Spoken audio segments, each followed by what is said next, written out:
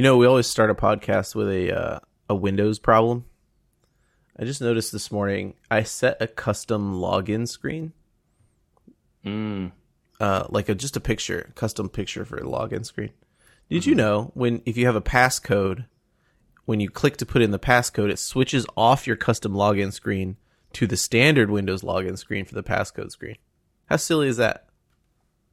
I feel like I knew that because I think that's how my computers at work work. Okay. I just feel it may be normal, but it feels unrefined. Yeah, it's because I don't have the custom login screen, so it's just like some random nature picture that Microsoft decided to show me today. This day was like an ice field, and yesterday was boats or whatever, and it's just like whatever they feel like. I don't know. I don't know where they get them Bing or whatever. It's just some random nature picture every day. Cool, man. Well, good morning. Hello. Hi, everyone. Hello. Oh, we missed that part. Remember, I wasn't recording yet. I know, but it's still fun. It's still a good joke. Hello. I think I went too low on that one. Yeah, maybe. Anyway, we're not talking about Tim Rogers today. No, we should, though. More people should. Oh, no, we're going to talk Star Trek. Welcome back to Subspace Transmissions 2021. Yeah, man. A whole 117 years before the Discovery goes missing into the future. Dude. What? Yeah. No, yeah, you're right. It's got a long time. Is there any chance we have... No, there's no chance, right? Not the way things are currently going. No. There's no chance. Well, we didn't have a World War III, so that's part of the problem. I mean, is it? Yeah, no Zefram Cochrane building a warp-capable ship inside of a nuclear silo. Yeah. There's no poetry. I'll trade the not having World War III for the not having Zefram Cochrane in a nuclear silo part, though. Yeah. True, because we probably would have died in the Borg attack. Mm-hmm. I mean, odds are. Yeah, I mean, it's not a good, or we die in the nuclear war of World War III. Yeah, I don't like those odds. Yeah. The survival odds are bad in all of those instances. Yeah. It's amazing to me, including what we've seen here in episodes 3, 4, and 5 of season 3 of Discovery, that the Golden Gate Bridge does not bow to anyone, apparently. Yeah, it's like the Golden Gate Bridge is more popular and more iconic than everything else in San Francisco. It's become the symbol of Starfleet in a weird way. Kind of weird. It's fine. It sure. removes the need to have known anything about Starfleet HQ, right? Mm-hmm. Because they obviously have changed the look of it significantly here. Right. I do like the, hey, we need to cover it in solar panels idea. That was a good idea. Yeah. I like the future design of all of the future ships we see in these set of episodes. So I had a weird thing last night when I was finishing off these episodes where my network was not allowing CBS. I don't know if it's a problem with CBS or it was a problem with my network. Everything's working fine now, but I had to watch it on my phone. And so I have to go back and stare. I paused a couple times at the future ships, but they were kind of small. I did love seeing the future ships, though, and the Voyager shout-out was direct and good. Mm-hmm. Yes, I liked that. All right, so we hinted at it. We're doing episodes 3, 4, and 5 of Discovery. With a little bit of feedback from everybody, we're going to shorten the recap-ish part. Go a little faster. I think that's good. Yeah, and then make longer comments about the episodes. So, I'll hit the first one real quick. All right. Since it's probably the freshest for me. I watched them all this week, so. Okay. We find out in episode 3. People of Earth, the title of this episode. People of Earth. that dilithium had dried up before the burn. Yeah. I think I'm going to pause here because I think this is important in the foreshadowing of the mystery of the burn. But didn't Discovery back in whatever year that girl create a way to create dilithium? She sure did. Okay. But apparently They forgot it. she never shared it with the galaxy. I see. They forgot all about it. Yeah, I have that note right here. Wasn't dilithium what was the word that they used? Wasn't dilithium rechargeable or whatever? She found a way to reuse it. Weren't they regrowing it or something? Yeah. I want to recrystallize or something like that. Yeah. I had this thought immediately upon them saying this, and I was like, if the solution to this whole dilithium burn thing is that Discovery had this technology all along, I'm kind of going to be mad. Are you, though? I mean, I don't know. If every character on the show is so dumb as to not think of this until episode 9 or whatever the end of the season is, I will be mad. How about that? If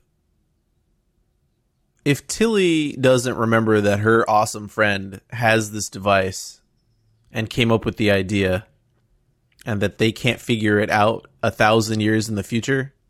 Yeah, exactly. Yeah, we're going to have to talk about that. I think you're right. I think this is why we paused here.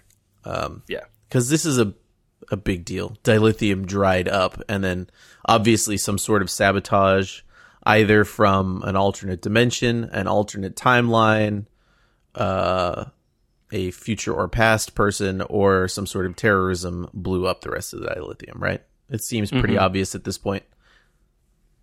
Yeah. Well, I mean, it seems they certainly want us to think that. Yeah. Right.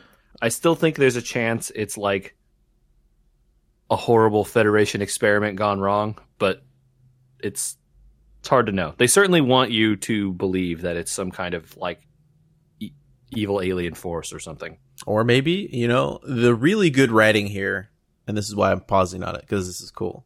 The really good writing here would be that idea she had to recharge the dilithium. They never used it until it dried up, and then oopsie daisy. Oh, and that caused everything. Oh, yeah, there you go. That would be good. That would be good. Okay. We've written our way out of this one. Hopefully we find out later in Discovery that this is true. All right, well, it's not too late. They could change it. Oh, no. All the episodes are already out. Yes, we know we're behind. We know. We like to watch them once they're all out. I personally do. Yeah, I agree. Okay. Burnham catches us up on what she did in the last year. Her hair grows out. Yep. And it's a nice little catch-up moment, but, we kind of basically got the idea when we saw her on the screen. And this is the important character reveal that she sort of gave up on the ship ever showing up. Yeah. There's a really great comment that Giorgio makes when somebody says that all the dilithium blowing up isn't possible. She said, "We're on a ship that jumps through mushroom space." I wrote this quote down too. I said, "Says the man who jumps his starship through mushroom space." Giorgio stays winning as the character with a lot of the best one-liners in this show. I get a little worried about Giorgio in the middle of episode 4. Yep. And I get a little less worried about her in episode 5. Interesting. But I get worried about her in episode 4. We'll see. Yeah, we'll talk about her for sure, because there's stuff to talk about.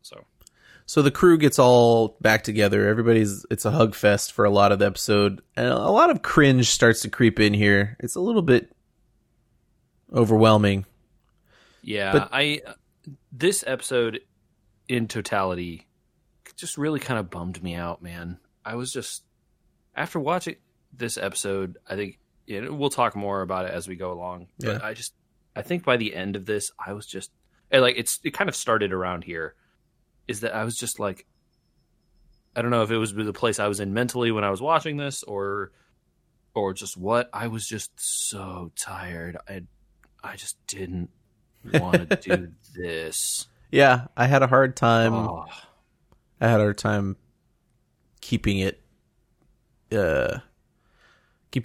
You know what I mean? Like, Yeah, I try to put myself into Discovery, because a lot of Discovery, especially with their narrative-driven stuff, is kind of super on the border of fantasy, and totally. Sometimes you're just like, why would you do that? A lot of times we're like, there's a better way to have done this. Mm-hmm. So you kind of have to invest in the belief. Yeah, yeah, yeah. Not so much here. So, like, what do you think about them making Saru the captain? So I guess that's directly right? related to what we were talking about here, because it just sort of happens. Burnham's been gone from them for only a few minutes, right? But she's been gone a year, and so they all just defer to her, and it's like, this is the opportunity you'd have to show everybody the ropes. Mm-hmm. But she just says, nah. She can't. Yeah. Yeah. It's And then she's like, Saru, it's always been you, man. It's always been you. And so you're the captain. What about Georgiou, who outranks Saru? I mean, I think it's smart not to put her in charge. Probably don't want to put her in charge, right? I mean, I can't blame anyone for not putting Georgiou in charge. I think it's pretty obvious that they've been working to create Saru as a captain. Yeah, I am not opposed to it. I think he's fine. I like his character. I think in general, this is. I think that's a pretty lofty statement from us, given where we were in season 1 and midway through season 2 on Saru.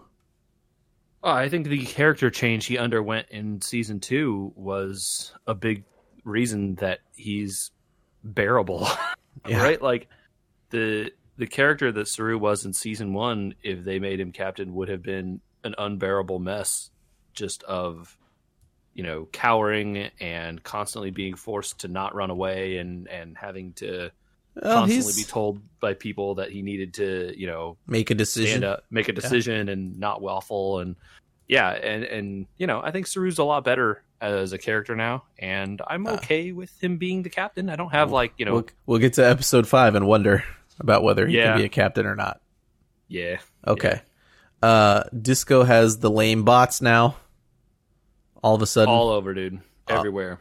All of a sudden, Disco has the lame repair bots.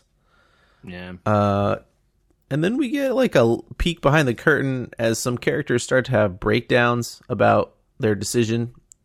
It kind of seems like it's only been like 6 hours since they were dropped into the future.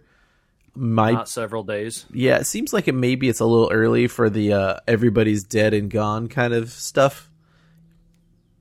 I think you'd still Andrew, I'm sorry that this trend continues.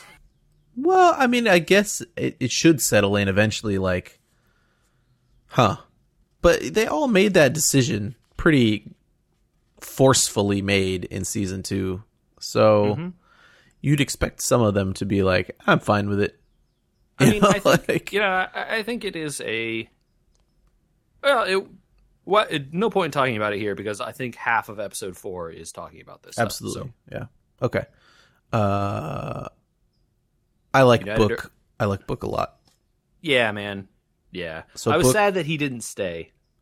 Book shows up to help the Discovery do something. No, she convinces Book to go.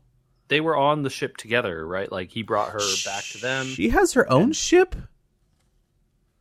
It's implied she has her own ship, but then we never see it. She uses Book's ship for everything after that, so... Okay. I didn't get the implication that she had her own separate ship from him. But you could be right. I don't know. Yeah, well, whatever. It doesn't matter. Yeah, she convinces Book to go to Earth because he can start a new quadrant, and maybe they might need his help. And so he's like, "Yeah, fine, whatever. I guess I'll go because there's no point in saying no to you." Right. They decide to use the spore drive. JJ, yeah, I hate the spore drive. Yeah. I've hated the spore drive for a long time, and I still hate the spore drive. We talked about how we hated it when they first invented it, and we said that it was going to be a problem. I hate it more now. Lo and behold, it has retained its ability to be a problem. So, they jump to Earth with the spore drive.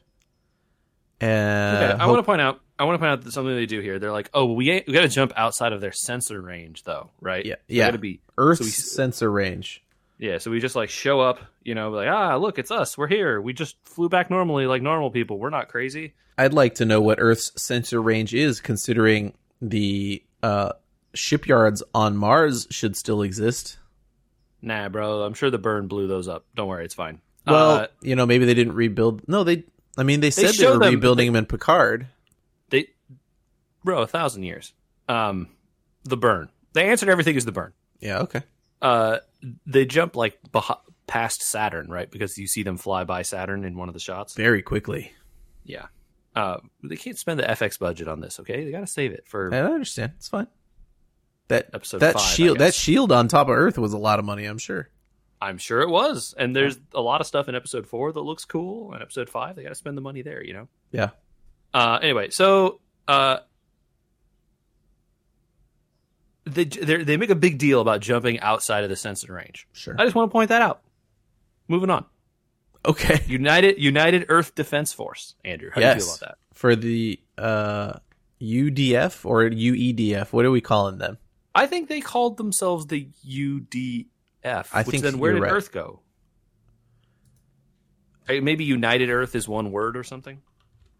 Yeah. I don't know. I don't quite get the acronym here. I mean, in terms of, I'm pretty sure she said United Earth Defense Force. Yes. And then said UDF. Certain. Yeah. Whatever. They can't go to Earth. Earth doesn't know who they are. Earth is not part of the Federation anymore.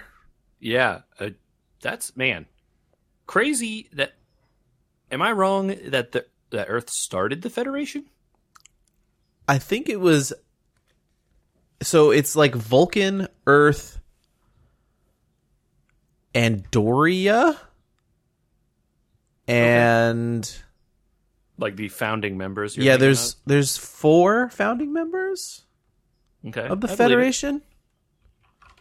I'm not looking it up. I don't care. But I think Earth was one of them. They do it during. The Federation starts during Enterprise. You're right. Yeah, Archer's a big part of that because he brings the Andorian War to an end. Right. I haven't watched Enterprise in a super long time. Yeah. Okay. So that would be like, Earth, Vulcan, Andoria. There's one more. There's 4. The people Andoria are at war with? I thought that was Vulcan. Oh, Tellarites. There you go. Tellarites is the last one. Sure. Yeah, so Earth, one of the founding members, not being a part of the Federation anymore, probably tells you things are bad. Yeah, where's Vulcan? That's what I want to know. Did we blow up Vulcan in the real timeline now? Oh my god. It is true, though, that they don't mention Vulcan, and you don't see Vulcans really. Yeah. Very, very surprising that Michael Burnham wouldn't be like, what's up with Vulcan? I know, right? Yeah, at any point in this story. Yeah. But they were here looking for a signal from the Admiral or whatever. Admiral Senatal has sent a signal 12 years ago that said, Federation people come to Earth. And then the Federation apparently moved off Earth 100 years ago. Yeah. Questionable what that signal was about. It sounds like they had a working relationship with the Federation, but they decided to go their own way. I see. Where they said they were independent, they were self-reliant. There was no reason that they needed to be part of the Federation anymore. Everybody in Sol, or whatever they call it, Earth system was self-reliant. So, okay. They stuffed Booker in a uniform, which was kind of a very funny scene. In fact, the running gag about his uniform is very good. I don't use this word lightly. I love Booker. I love it. Yeah, he's good. He's good. I like him and his character. He also makes Burnham better. Yeah, it gives her someone to play off of that is less tied to the rest of the crew, and that is interesting for her, I think. Everyone on the crew, she has a good relationship with Tilly. This is a good pausing point. Because we see the relationship with Tilly already as strained, where she says, "Oh, you gave up on us." Mm-hmm. She says, "Yeah, I still love you guys." And she's like, "Yeah, but I still know you." But very obviously, there's going to be a lot of tense moments over the next couple episodes of, well, I know what to do here because I've lived here, and you guys don't. And that tension is good, but I miss her being able to play off Booker after this first episode, because when they're on this ship later in this one, you get the feeling of, I mean, this is really just the acting, just being stellar between those two of, yeah, we've been together like a year in this capacity of just like, just her just instant dig at like your fat cat. And she's like, you can imagine that conversation having happened a million times. They are the well-oiled machine. They have all their, they know how to work together. They know how to get things done. They know how to solve these kinds of crises. Discovery finds itself in a crisis very quickly, almost immediately here, right? Yeah. I do enjoy more of the transporter stuff here. It's just like the Saru's like, well, we'll happily beam you over, and then like the ship fills up with inspectors like in 10 seconds. I would like to ask why their shields were down. Yeah, great question. It's Earth. I'm sure they're fine. Everything's fine. No one has been mean to us ever at all in the course of our time here in the 33rd century. Yeah, I would like to know why their shields were down. It was very funny. What are those little platforms that... Oh, everyone's here. Bummer. Yeah, the little personal transporters are good. I think that they are a problem, just like the Spore Drive. Oh, yeah. A big one. And in fact, skipping over a little bit of stuff, like, the Earth people are saying we're gonna inspect the ship because, and then we're gonna do some stuff, and meanwhile, the transporters get sabotaged, right? And all the Earth people instant back with a crisis. We talked about this in the first episode of this season. We talked about this in the first episode of the season. These personal transporters are going to be a problem, and they're gonna have to make a thing that makes them not work every time that they don't want them to work. Lo and behold. Immediately they show up again. Immediately they are sabotaged again because it's convenient to not have them. Right? It's convenient to have them until you don't want to have them anymore. I don't have any understanding other than the fact that Adira wants to stay on the ship of why they could not have let everybody else beam out, and she just hid. Yeah, totally right. What was the... This is overthinking the problem. Well, Adira has to stay on the ship. So if Adira has to stay on the ship, she wouldn't let anyone else leave the ship because she'd need to cover for herself in case the ship... It's like, nah, man. She's a 16-year-old girl who is very interested in staying on this ship. Maybe she'd stay on the ship. And like, even if you don't know that she's very interested in staying on the ship, because you don't learn that till the very end, right? But like, what if she's just a 16-year-old girl who has an idea in her head that she wants to do it and is headstrong and decides to do this because 16-year-old girls sometimes do that. Yep. And I think that's you don't need to, like, you invented a problem and solved your way out of a problem that you invented instead of just letting the character do the work here. And that is a problem with this show, I think, just in general. Yes. Yes. Yeah, it's really, really unfortunate because I don't know. I talked about being like really, this episode just was really, I don't know, depressing is the wrong word, but like it felt like it was like weighing me down. Yeah. And the further I got, and the further I got from this episode, the more I started liking the show again. Yeah. So let's get out of the weighed down episode quickly. Giorgio has a great line I don't want to gloss over, because I hope it's not ignored, but I want to say it out loud because I think it will be. She says, "You got a taste of freedom, and now you know this is not your place." Mm. I really hope they play with this and her character, and it makes me afraid that Book is now gone, because without Book, they can easily ignore this. Mm. I bet Book comes back. Okay. Avengers style towards the end of the season. I do not watch Next Dawns, so that would be a surprise to me. I would hope. Well, I don't know. So I'm just going off of what happened last season, right? We created a motley crew over the course of 10 episodes or whatever, and they all came back at the end, Avengers style. So, as I get older, do I actually like Motley Crue? The band? Yeah. I haven't heard their music in a super long time, so I don't know if I can answer that question. Okay. I think maybe. Okay. Sorry. I'm just thinking about Motley Crue now. But let's discuss here a little bit. What do you think about them reintroducing the trill here? So we didn't really finish this. Let's talk about the trill at the end. Okay. Because I have a lot to ask about the trill. Look, we can blast through this. The Raiders show up. They attack. They try to get the dilithium. You think they're aliens because UDF says they're aliens. I don't know her name. Her name's not important. The UDF lady. Not important. Book and Burnham disregard orders and save the day. Yep. And then Georgiou, the great and wonderful and easy out for the writers because she's amazing and has been written perfectly, kicks the dude in the back and rips his helmet off because she already knows what's up. Saru brings them on to negotiate, right? Yes, it's very much, and you can see what it is. It's like, look, the Federation is good. Yeah.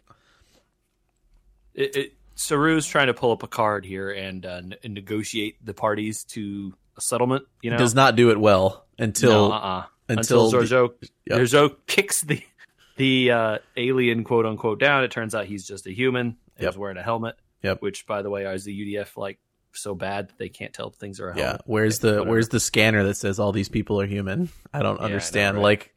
Like seriously. Yeah. They're from Titan. Titan blew up. And they have no food and no dilithium and no way to get themselves out of this problem. Everybody's dying. And they eventually come to some kind of really baby agreement. So Saru says, look, it's great when you talk to each other. The end. Yeah. And then the girl, Adira, wants to stay on the ship. That's the end, right? Yeah. Adira with a shield blocker lady who apparently knows all the ship's ins and outs for some reason. Not explained, yeah. Well, it is explained. Not explained here. But yes, yeah. Yeah. We find out at the very end that Adira is going to stay. She says she could help them find Tal. Oh, okay. So once the UDF are gone, she says, I am Tal. Mm-hmm. And then we're left to say what? And then the explanation of the Trill returning. Let's talk about the Trill. Yeah, man. Did DS9 try to explain this non-human thing? I think they did, but I can't remember. This was also going to be my question because Adira is human. Yes. Not Trill. Correct. Right? So it's tough. Just a reminder for some people because this is a complicated thing and something that I want to talk about in the next episode a lot. Well, the Trill are not a race, a single race. The Trill is like a name for a planetary race, right? There is a symbiotic. They call it a symbiont. Yes. I don't know why they did that, but they call it that symbiotic relationship between two races on the planet Trill, which comprise Trill, right? So there are many Trill that are human-like aliens that are not symbiotically joined, and then there are Goa'uld style Trill. Okay, yeah, sure, yeah. that are joined. That are with the symbiont, right? And yes, and they have generational memory. Correct. The symbionts have seem to have some sort of way to pass memories along to the person they are joined with, and so then they then are the new person joined with the symbiont, and then also remember the past lives of other people the symbiont have been joined with. Yeah. So this is your Ezri Dax, Jadzia Dax, Curzon Dax lineage there. And I feel there was more Daxes we learned of over the course of that show, but anyway, whatever. Yeah. And we learned that Tal is the symbiont inside Odira here. Right. And the Admiral's name, who I've completely forgotten already, was one of the the people, was one of these joined Trills. So whatever Tal was his name, because Tal's the symbiont and the other guy is the name. And Yes. I feel like you are right in that DS9 talked about non-human joinings as being a thing. I can't remember. Or sorry, non-Trill joinings, right? I remember them trying to say human joinings weren't a thing. Were not a thing? Yeah, because they couldn't be a thing. Okay, due to like anatomy or something? Yeah, because when spoilers, Jadzia dies, DS9, yeah, spoilers. I'm pretty sure they have to try and keep Dax alive, waiting for Ezri to come. They do, yeah, that definitely happens. And they try to do it in a host. Oh man, my memory is really bad on this. Do they put him in Cisco for a bit? I think they put him in somebody and then move him, don't they? Yeah. I think you're right. I think they do. I think they do. Yeah, I think Bashir... Does Bashir put him in Cisco? For a bit? God, we should have looked this up because that really seems don't important. I mean, I don't know, 1,000 years or whatever. Who knows? Yeah. But I feel like this was addressed before, and when they brought this up here that there was a Trill inside a human, I was like, I did the like wide-eyed double take, like, huh? Look at the thing, because I was like, I'm pretty sure that's not allowed. I guess it is allowed now. So here we are. I guess. What? But she also then doesn't have the memories, which I guess is explained here in episode 4. I'm never going to figure this out while we're doing a podcast, so No. if you know the answer to this human thing, please, it's very confusing. Please write us. Write us if you. I truly want to know the answer here, because like I'm very swear confused. they talked about this in DS9 and explicitly said it can't be. Okay, so let's get back on track. The fascinating thing about this is that nobody from their timeline would know what a Trill is yet. Is it? Oh, I guess not. We don't meet the Trills until later, right? The Trill haven't joined the Federation by the time they would have left. Right. Because that's all like DS9 era stuff, right? Or, well, a little before DS9, I guess. They joined before because Jadzia is already in the Enterprise in TNG sends a host for somebody. So by 20 yeah, okay. by 23 something, the Trill have joined the Federation. Yeah, okay. I would not be surprised if it was before that by 100 years or whatever. But that would still be 50 years after they had left. Right. So they don't know what a Trill is, and they're like exploring the idea of like, well, apparently there's like this thing inside her that shouldn't be inside her. It's kind of funny. It's like wrapped around her heart, and like, oh gosh, and she's like, no, it's protected me. No, it's all good, man. It's all good, man. Yeah. Interesting. Weird. Yeah. Off-putting. Not. I found the actress a little off-putting. Oh, who? The Adira. Adira actress? Oh. Yeah. I don't know. Something about her, like, I don't know. I didn't like her too much until I would not be surprised. Until after the end of episode 4, I would guess. I would not be surprised if And man.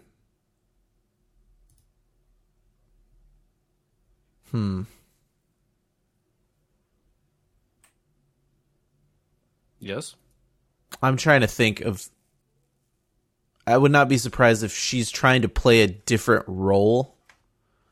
If they explain to her ahead of time, Who knows? I mean, I don't know like what it is, but she changes in episode 4. So yes.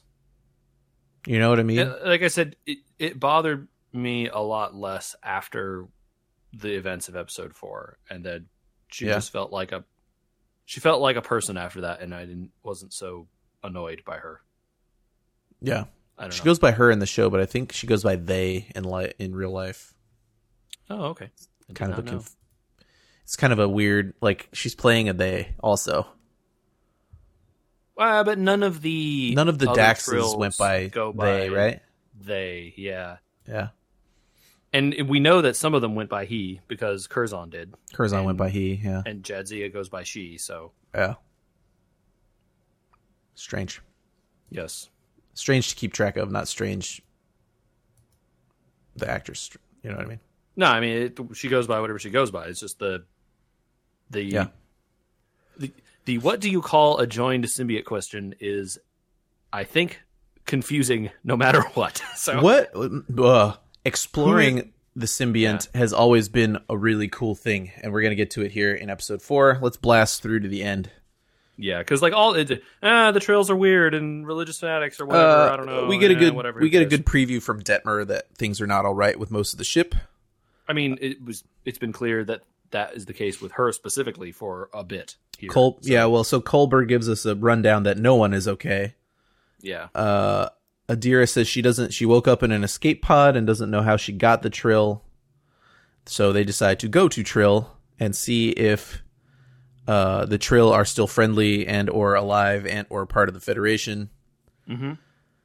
Spore right drive. In. Gosh. Jump right in. Darn it. Not out of sensor range or anything. We're just jumping right next to the planet. NBD just going to show up. Look, guys, we're here. There would be a good opportunity here to say things like, I guess they don't like to travel by warp because dilithium, but whatever. Like traveling by warp, you get an episode in the middle here because you can't get to Trill right away. The Spore Drive is such a crutch. It's amazing. No, I just mean like this is the part where I said, remember how they showed up outside of sensor range? Well, they didn't this time. They just jump right into sensor range. Who cares? Whatever. Why did we do that before? Good point.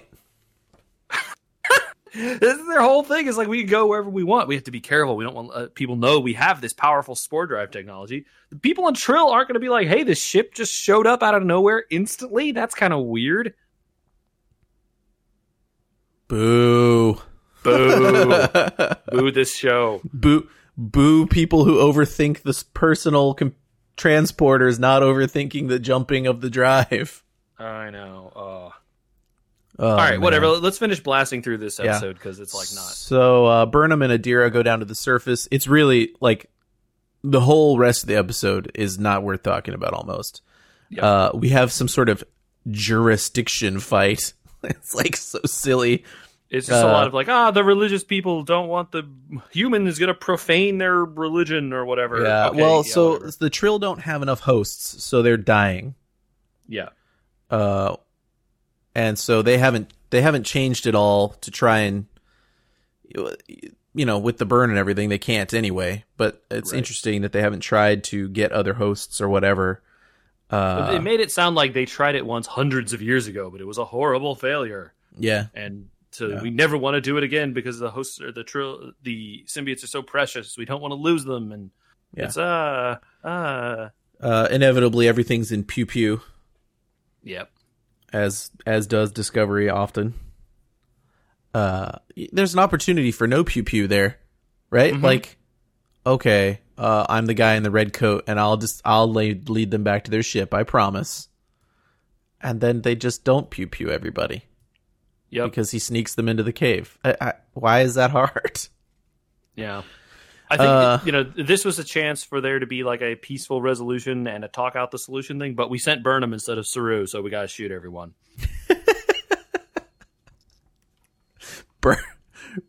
Burnham's playbook, it's just... I know. That's why I'm saying, like, there was a chance for peaceful resolution, but Saru chose not to go. We sent Burnham instead, so we got to shoot people. I love the idea that there's... It's like if you could have sent Picard, right? Instead of sending Picard, you sent Worf. And it's like, you're going to get what you're going to get. You send Worf instead of Picard, You know how Boimler ends up in the history books for the for his thing? The Boimler incident or whatever they call it. Yeah, the doctrine, the Boimler doctrine. Boimler doctrine. That's what it is. I feel like there's another one to be had here where she's taught in schools as well. It's like, yeah. The 38th century schools know about the Burnham conundrum, where if you send a Burnham instead of a Saru, you get shooting time. Speaking of Saru, there's a good pause to make here where Saru is asking the computer, because he's a terrible captain, how to make his crew better. Yeah. It's like, really? Come on, this is the problem. This is the problem, bro. You're asking the computer. Yeah. That's the problem. You're a captain now. You're supposed to figure this stuff out.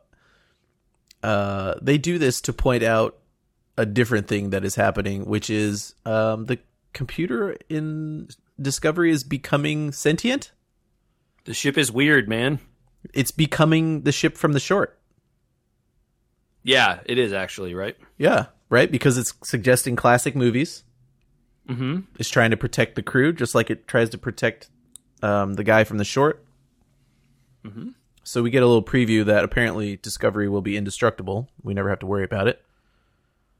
Are reverse spoilers? Reverse spoilers, right? Yeah. Yeah.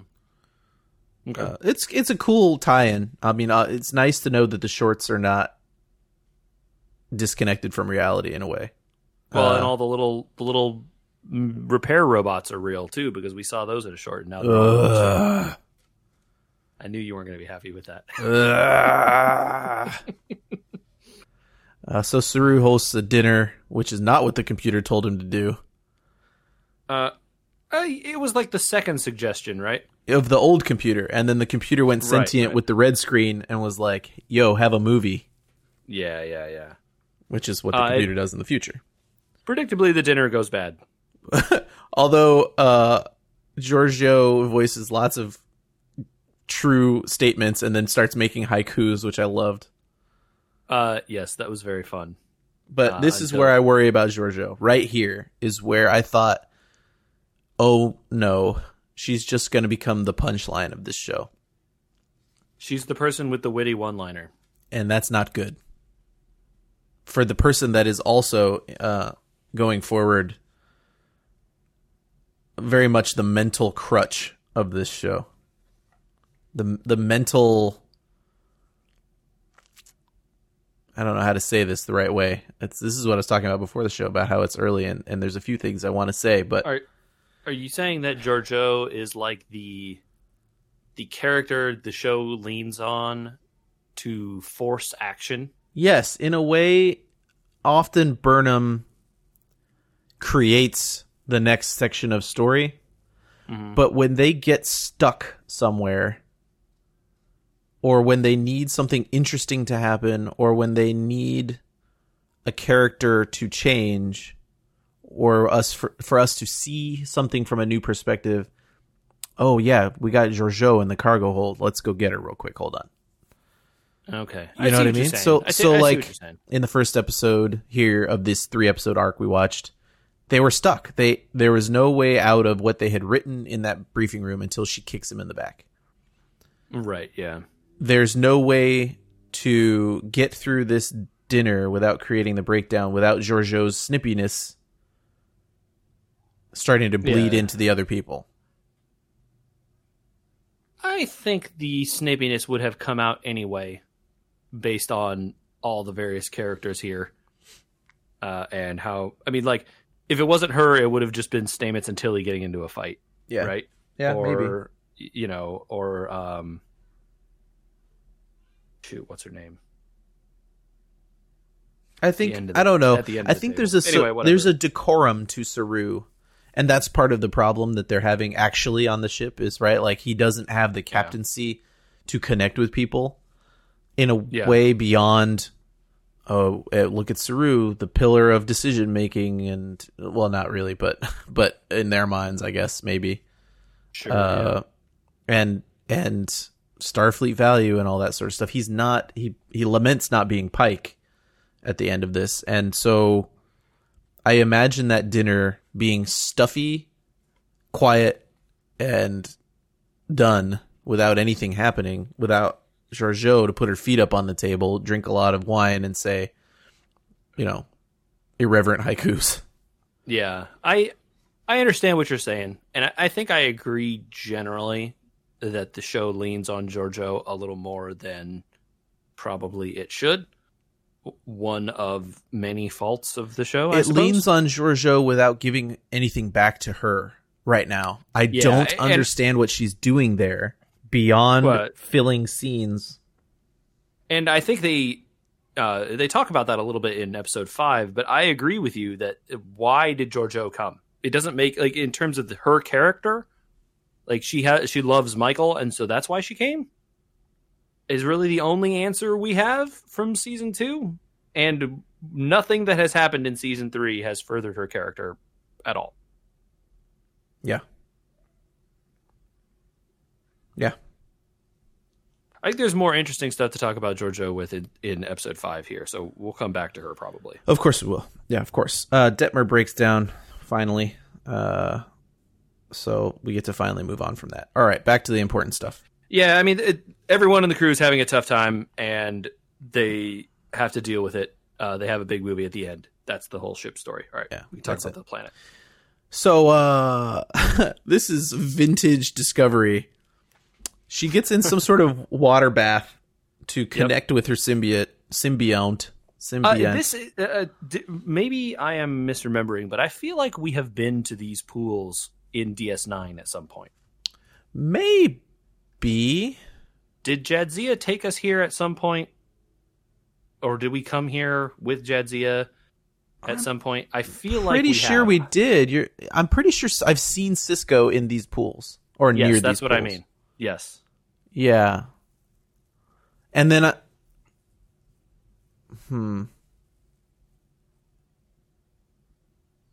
Yeah, I definitely think that they were there. I think you're right. I'm trying to remember. I remember Sisko in pools, so it must have been it. Yeah. Jadzia must have gone there for some reason. Having some sort of problem with Dax or something, because it seems like this is for fixing problems. Yes.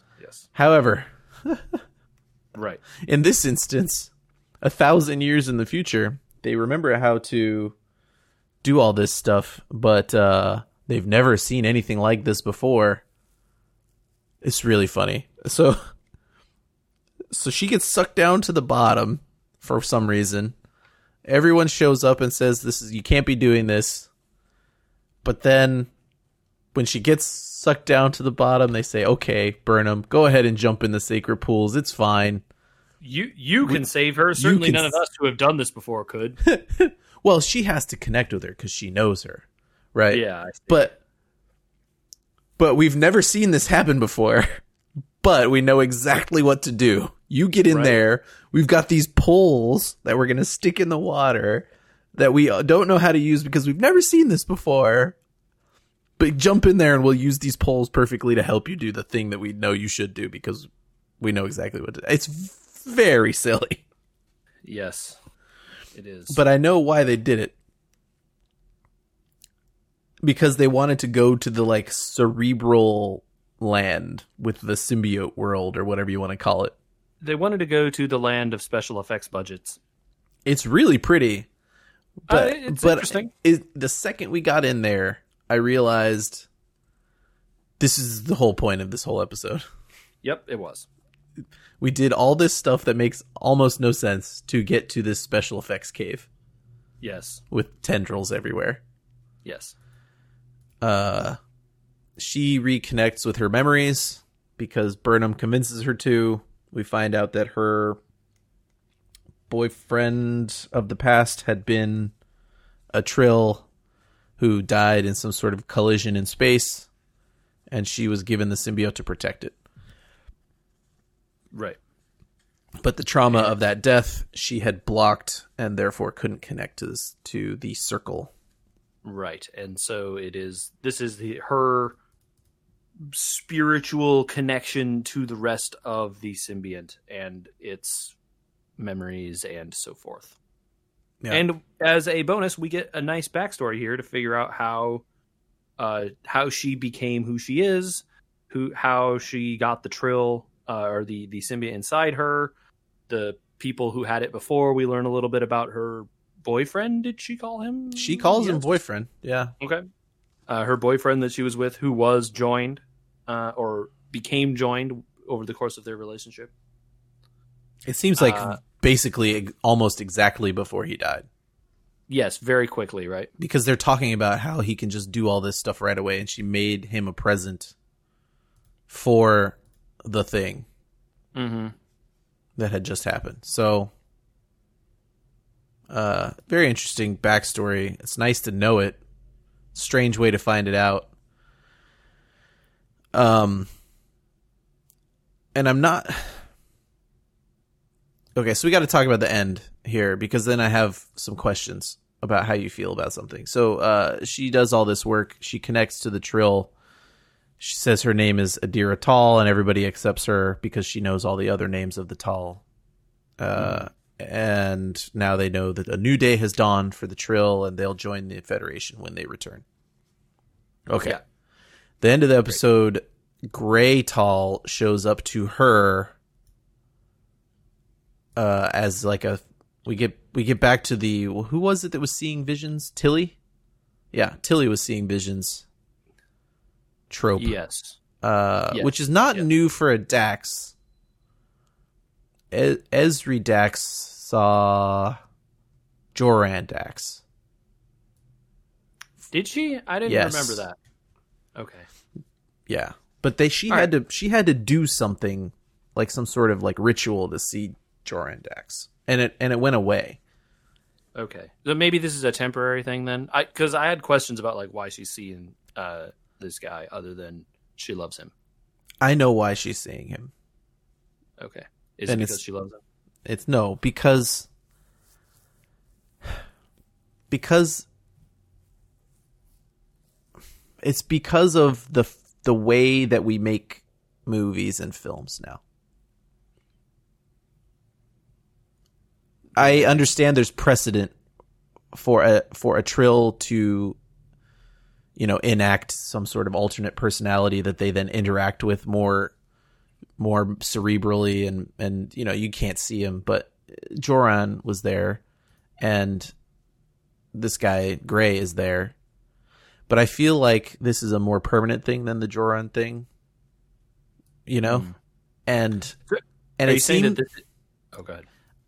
I'm thinking off the top here. I wrote down a few notes about it, but it seems like they're trying to take something that in Trill is a very cool concept.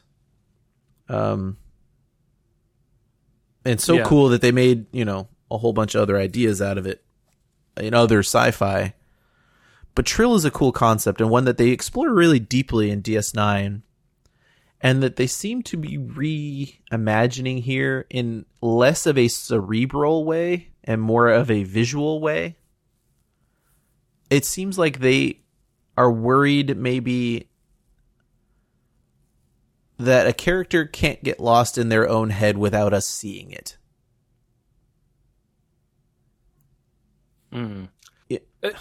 Are you saying that this is the show creators or writers are using this as like a device for us to the viewer to understand what she is going through, basically to let her have a scene talking to herself? Yes. Okay. So this is the, like, instead of a scene where the actor is by themselves, perhaps acting to themselves or having a monologue or something, they have created a second actor to be in that scene for them to talk to, right? Even though both sides of it are her. The idea is that a human has never been a Trill, and therefore she says she's not getting all the memories that quickly. Mm-hmm. She didn't pick up the string playing the way that Gray did, and all the others probably did, right? Right. She's not that good at the bow yet. So the memories and the skills are coming slower to her, and the training that that Jadzia tells us about a Trill, and Ezri tells us about a Trill, and how they are prepared to receive the memories, and all that stuff is out the window. And so for a person that maybe remembers some of it like we do, I'm left to think this is made to reintroduce the concept of Trill when it's already been established as something that is, instead of something that becomes. Jadzia talks about a lot of times about, and she talks with Sisko about this, about Curzon. And frequently, yeah. And the relationship that Sisko develops with Jadzia is much predicated on cerebral's the wrong word, but well, it was philosophical acceptance of beings being multiples. Okay. And so I think I see where you're going here. Okay. The Sisko's relationship, right? He and Curzon Dax were good friends, right? Sisko says that they were. I don't know if he said they were best friends, but very good friends, right? Mm-hmm. And when he later meets Jadzia Dax, Jadzia is like, "Hey, buddy, we're still friends, right?" And it's an adjustment period, right? Where eventually they become friends, certainly, but it's different for Sisko because Jadzia is not Curzon, right? And they spend multiple episodes across DS9 dealing with that, right? But there's a really cool difference in DS9 between Sisko's almost immediate acceptance of Jadzia as Curzon's successor. Right. I mean, to the versus point where what happens with he called her old man, right?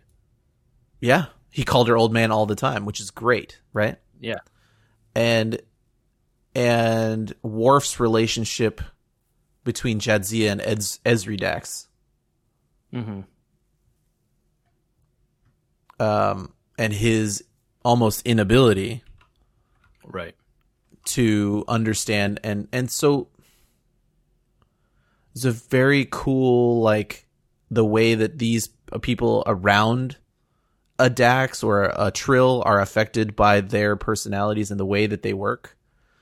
Mm-hmm. They explore the Trill through the environment of Trill and how that the Trill is in. Like when Ezri starts to get acquainted with Kira and all. I just remember these moments, and maybe I'm remembering them more fondly and more deeply than they exist. But the exploration of this type of a symbiote personality,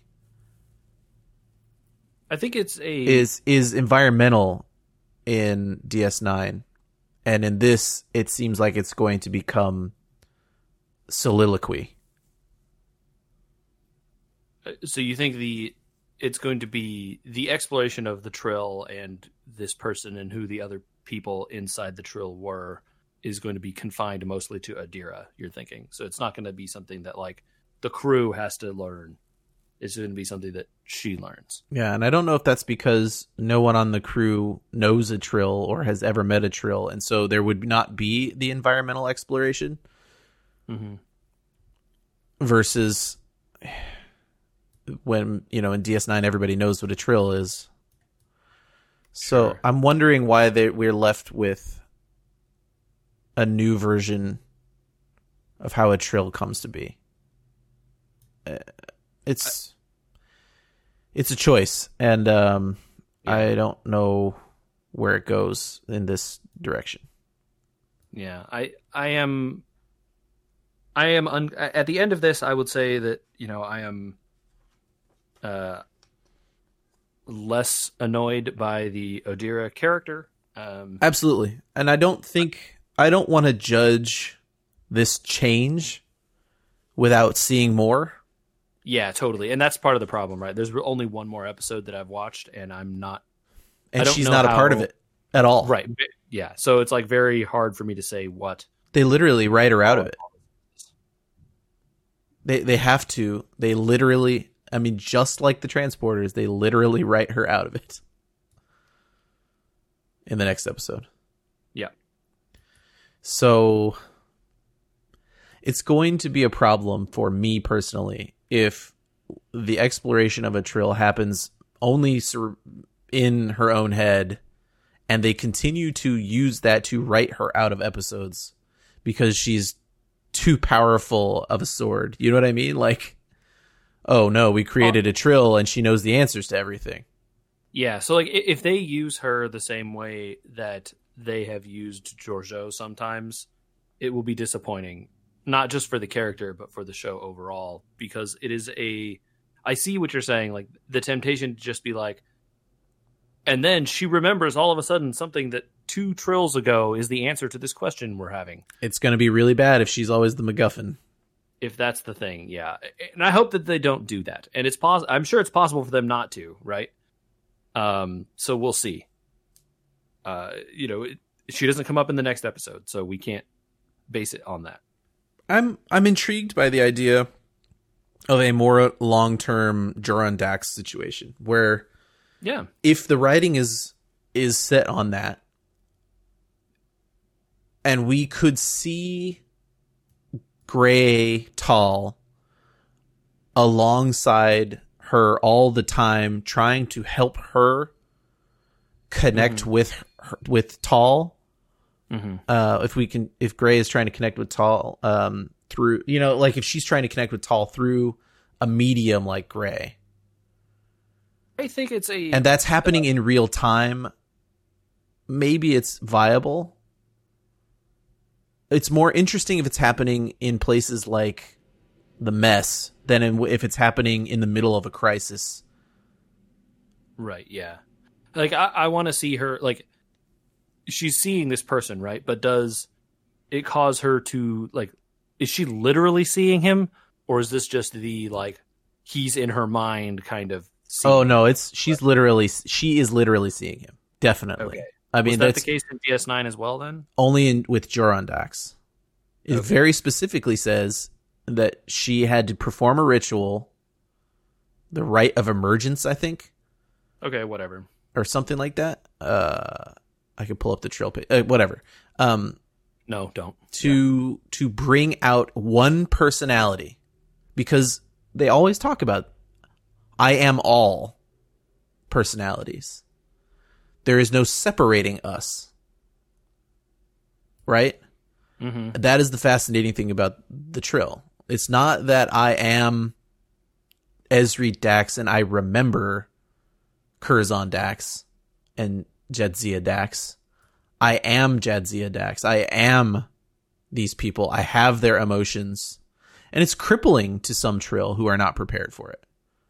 I imagine it would be, right? Like they've talked about it. Some Trill can't handle it, and it's crippling to them emotionally and mentally, right? Right.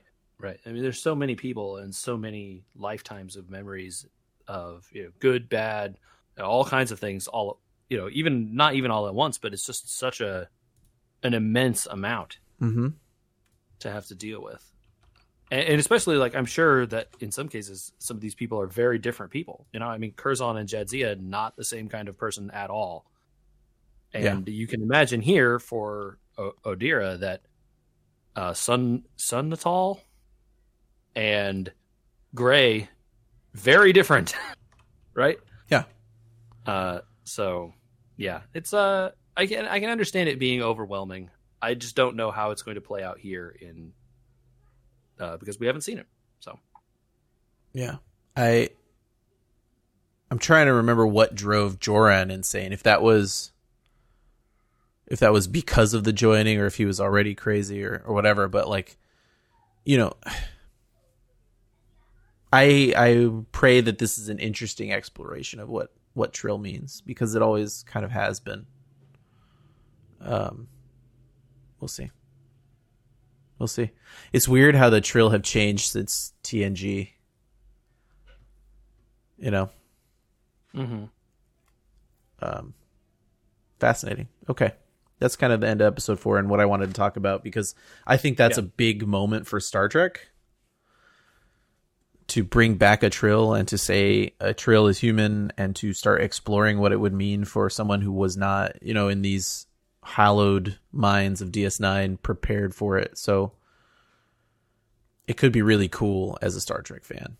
It could also be not cool, based on some of that choice. Okay, let's get to episode 5.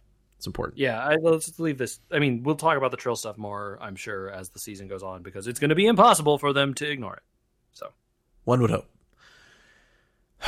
Saru opens the episode saying that they're all nervous about seeing Starfleet now that they have the coordinates, because she magically remembered them right away. Right. I trust that what matters most will have endured. It's a pretty good line. Well written. Some lines in Discovery are pretty good, especially when you're removed from them a little bit. I think they get better as they age sometimes. Maybe. I don't know. I didn't have any particular affinity for this line, so I am neutral.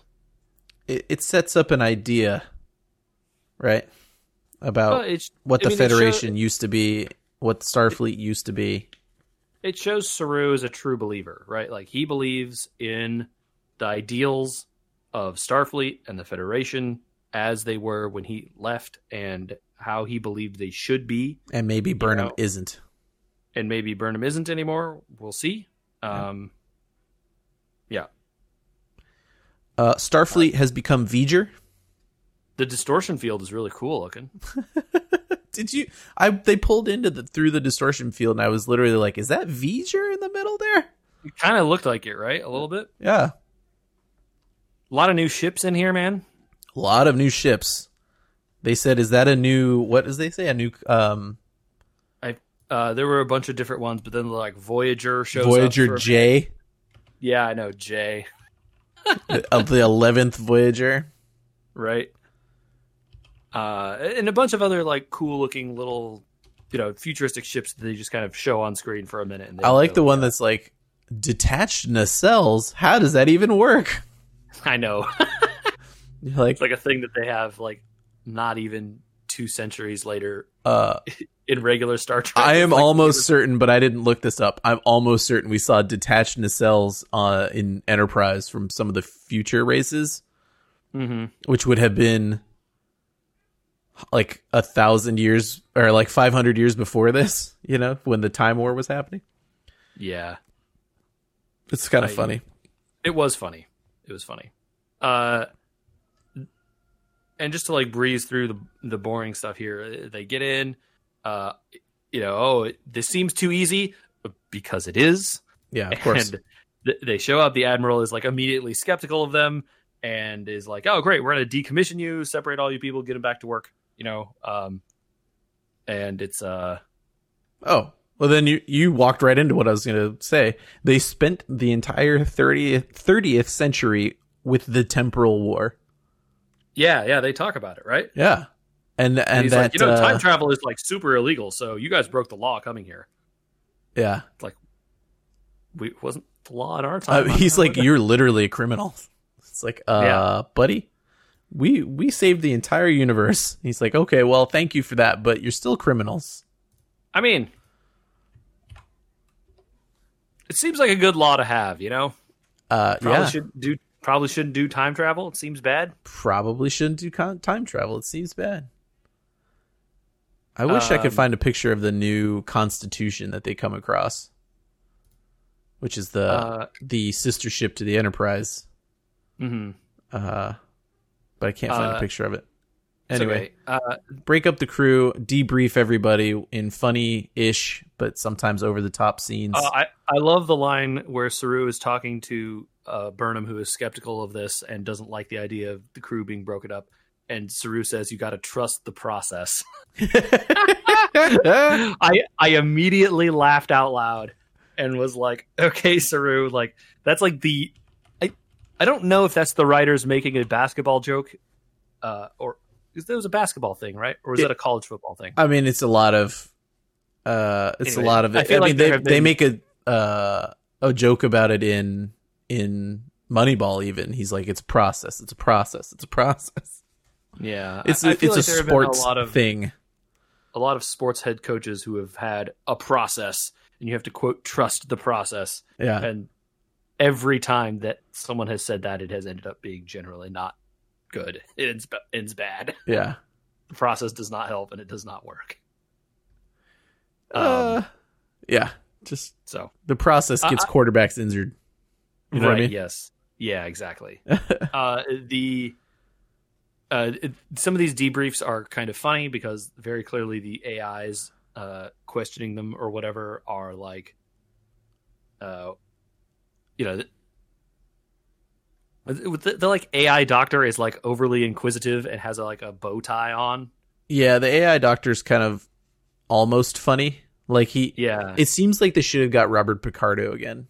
I know. Why didn't they get Robert Picardo? Oh, right? I wanted so bad. It seems like they really should have gotten Robert Picardo and just made him like a smarter AI. Yeah. Because these AI holograms are not as good as Data or the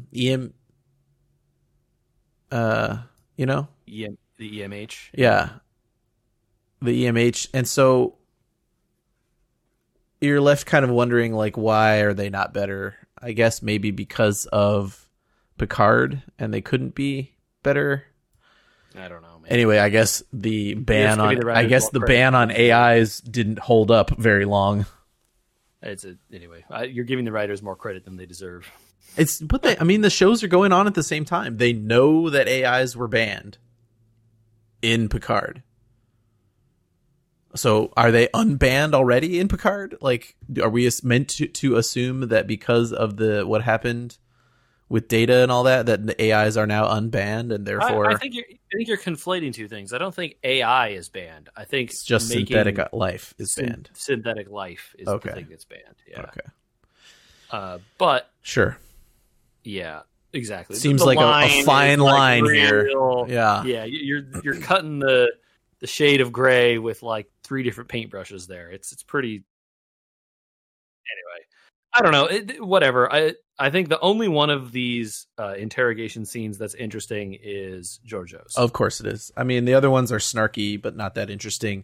Georgiou immediately discovers she can shut down a hologram she's never seen before by blinking at it. I found that scene funny, and also like they really had to think of like, how can we make it so that she can flip the tables on this, interrogator guy? Because she's the only one who has an actual person in the room, right? Oh, no, maybe not. Some of them have other people. No, I think all of them are debriefed by holos except for the Admiral debriefing Saru and Burnham and her. And she's basically in prison. She is not allowed to leave that room, you can tell. Yeah, oh yeah, she is in jail, for sure. Space jail for you. Yeah. And the guy who is debriefing Georgiou is like almost cartoonishly a man in black. Like he's wearing a suit that looks darker than most of the other Federation colors. The admirals are all wearing these gray tones, and the security people are like a darker gray. This dude is wearing a black suit, almost to the point where he looks like Tommy Lee Jones. I wrote down in my notes, 31st century FBI. Dude, he is, because he has the horn rim glasses. Yep. Yep. And she asks him point blank, "Why are you wearing glasses?" He's like, "They just make me look smart. They make me look good." This dude is like the Terran specialist or something. Dude, he is syrupy, like as the I know about your Terran race guy, he's just dripping with I absolutely know everything about you. I got like what's the name of that character? Shoot. Andrew, what's the name of the character David Lynch plays in Twin Peaks: The Return? Oh, the FBI FBI agent. Gosh, I'm not going to remember it off the top of my head. I got some vibes of that agent, not David Lynch, because he's not David Lynch. Yeah, but nobody's David Lynch. Nobody is David Lynch, and we don't want David Gordon Lynch. Cole, This Gordon shows- Cole, Gordon Cole, Gordon Cole. Gordon Cole, thank you. Clearly like a very competent and in charge person, but who has like a bunch of like side activities that he just likes, and is there because this Terran thing is like the side thing that he likes, not because like they actually think that this JoJo person is important or anything. That is a really good pull. It is a very good pull, because you're right. It is very much like they're not I'm concerned about her. Like they yeah. have her trapped. Like Yeah. it's not like she's going anywhere or going to do anything. He just wants to know, because it's so weird to see the Terrans again, because they haven't in 200 years or whatever. he said 500 years. There hasn't been a Terran in 500 years. There hasn't been a breakthrough between the universes in 500 years, because they're elastic, drifting right? apart. I mean, so if you have multi-universe theory, they're not always drifting apart. They could be elastic in a sense. Mm-hmm. He's like stretching in and going depending. in and, back and forth. So one theory, I don't want to get too deep into this because I like it, but I'm not a smart person. So I can't explain it all perfectly, but like there's the expanding universe theory where everything moves apart infinitely, and therefore all alternate universes move apart infinitely, and all timelines move apart infinitely, right? Mm-hmm. And then there's the elastic theory where like the Big Bang is happening all the time and none of the time. And so things would move apart until they rubber band back together, essentially. I see. You're thinking of two different things. But they're alternate. They're alternate to each other. They're mutually exclusive. From the science perspective, anyway, I think the multi-universe stuff is different from what's happening with the physical things in the universe expanding or potentially contracting later, right? Right. Like that is a what is happening in our universe potentially. Mm-hmm. And I don't know that it has any difference on our universe versus other universes. Yeah. Which is what we're talking about here with the Terrans. This is what I'm talking about. I'm not quite smart enough. So anyway, I'm smart enough to find it interesting, but not smart enough to understand it all. So it is not. This is like the perfect realm for science fiction, because all this stuff is the idea of it maybe could exist, maybe possibly, I don't know, but it's like couched in 800 layers of math that even I don't get. And honestly, taking the top layer of something like that and using it this way is kind of good. Yeah, I don't have any problem. You don't have to think about it more than the fact that guy said, look, our universe has drifted apart, and therefore they're not crossing over like they used to. And you're like, okay. Yeah, so I mean, he's I like, so we accept haven't seen it. And he's like, oh, so we haven't seen a Terran in 500 years. You're really interesting. Like, I want to ask you a bunch of questions, but I know you're just going to lie because that's what you do. So I'm going to let you ask me questions and find out stuff, because the questions you ask will tell me things about you. It's so pretty great. Yeah, it's pretty great. His logic is so much like, I've read every history book about you guys, and so therefore, I'm just going to listen, and you do whatever you want, and we're just going to have fun here. This is the part that I got like the Gordon Cole vibe from, because he's like, this is definitely a case where like Gordon Cole knows what the crazy stuff is. He knows all these like weird happenings in Twin Peaks and all these things, right? But he doesn't talk just directly about them, because that would be gauche. Yeah. You know, he talks to you about like French movies or whatever, and your responses to French movies somehow reveal what you know about the tulpas and the firemen and all this other stuff. And you nailed it right there talking about it, because he catches her. She says the weakness of people is people, and he goes, aha, so that's why you haven't killed everyone on the crew. So your weakness is the person that you're here for. There's someone on the ship that you love and you want to be with it.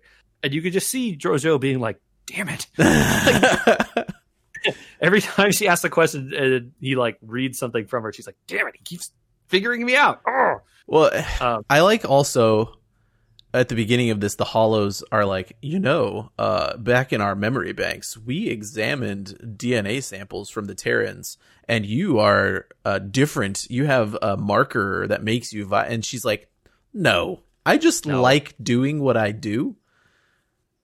There's a lot of fascinating stuff. Like, it's like, knock it off with the genetics. It doesn't matter.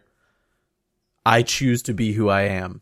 Right, like knock it out. And so and the expert, the Gordon Cole of this universe, accepts that answer as well, even though he doesn't say it, because he says, it's amazing to me that you built an empire on because we can. And that doesn't have anything to do with, he could say they could have done the thing where they're like, it's interesting to me that your genetic markers created a race of people that were able to work together because they all had the same genetic code that made them say, because we can't, bad version of this, the really bad version of this, the Star Wars version of this, the midi-chlorian version, right? Like, the midi-chlorians made them Terrans. And they sit on it for a second, and Georgiou's just like, nah, bro, I like doing what I do. Yep. I appreciate that they do it, because it gives the, it's not the like, this was preordained. You were born to be evil, right? She's like, no, I became evil because I am evil. I wanted to be bad because I like it. Yeah. Well, it's brutal efficiency, right? He talks about that. I love that we're calling him Gordon Cole. He talks about it. It's a great name. So. It's great. It's really, really good. And I think it's really good because we're left wondering what the heck Georgiou's even doing here. Yeah, totally. And finally we get a character that's like, what are you even doing here? And he straight up asks her, right? And he's like, why? Like, why are you here? Well, you could be off. You could have killed everyone on this ship, taken the ship, and gone off and started a new Terran Empire if you wanted, right? You could have stayed in the past, and you would have changed the entire history. And Georgiou's like, yeah, you're totally right. I could have done those things. Yeah, I chose not to. Right. Yeah. We spent a lot of time on it because it feels important, and it feels.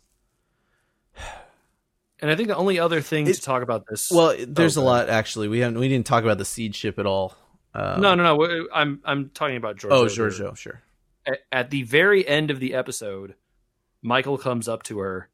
Oh, she's like drifted, stuck. Yeah, she's drifted off into something else in her mind. It seems like either unbeknownst to her or out of her control. Yes. So that is the last hook we get for Georgiou. We'll see what happens with her after that, I guess. She's clearly affected by the time jumper and the time jump having moved her universe further out. Or something, yeah. They've always talked about how Terrans or humans can't live in the other universe forever.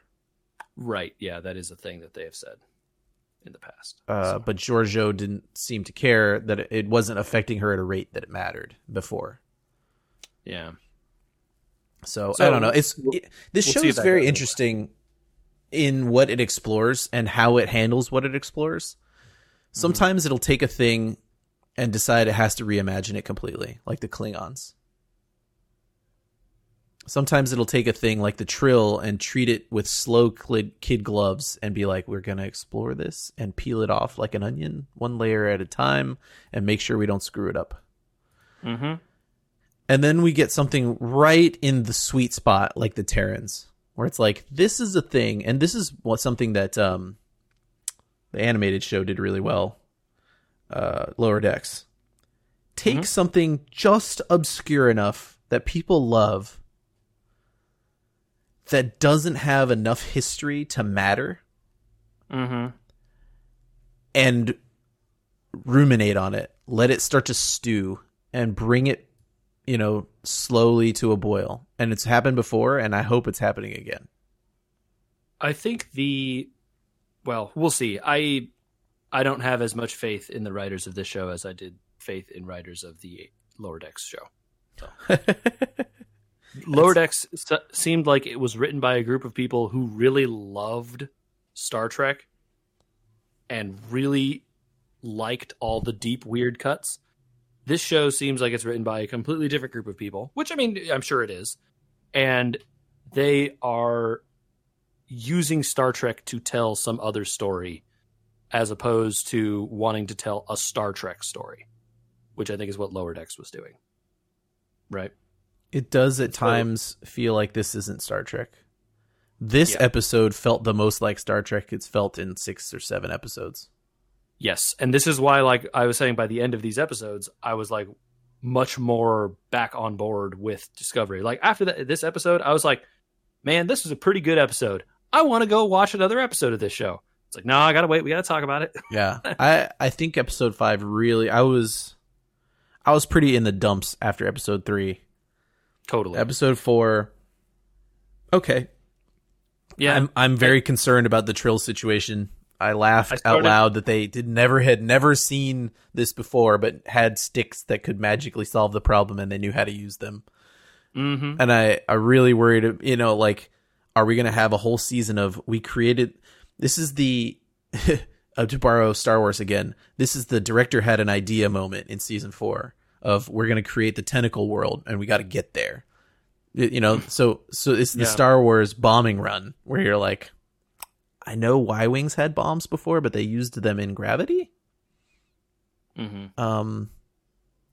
This is in space. I get that you had a vision, but just don't shoehorn your vision. Make a thing that makes sense. Yeah. So I think you're right, and I think the episode 4 I started watching almost out of obligation. Yeah. And I felt a little better by the end of it. And then episode 5, I was like, all right, Star Trek is back, baby. Let's go. Like I was way more into it. Because there's a whole half of the episode we haven't talked about yet. Yeah. So let's get to it.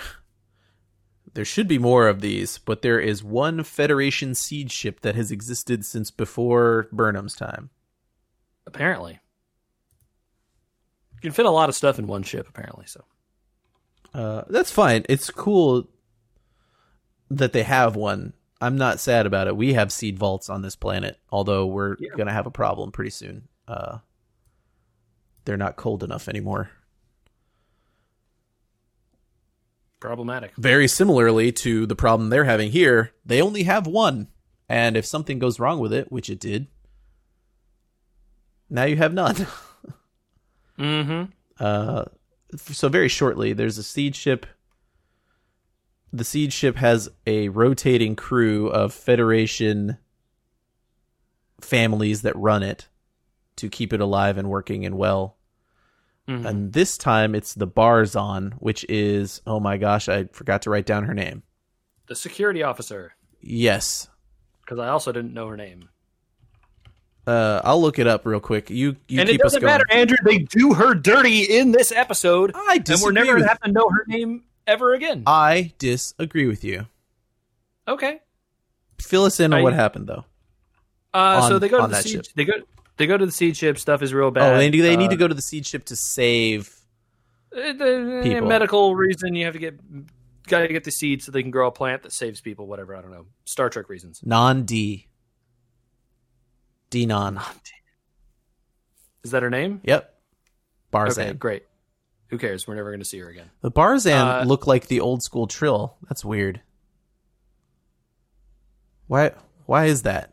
Huh? So the old school Trill had forehead ridges, and then they changed over to the dots in DS9. Mm. And now the Barzan have the forehead ridges the Trill used to have. It's okay. Whatever. I don't know. Sure. I got nothing here. Okay.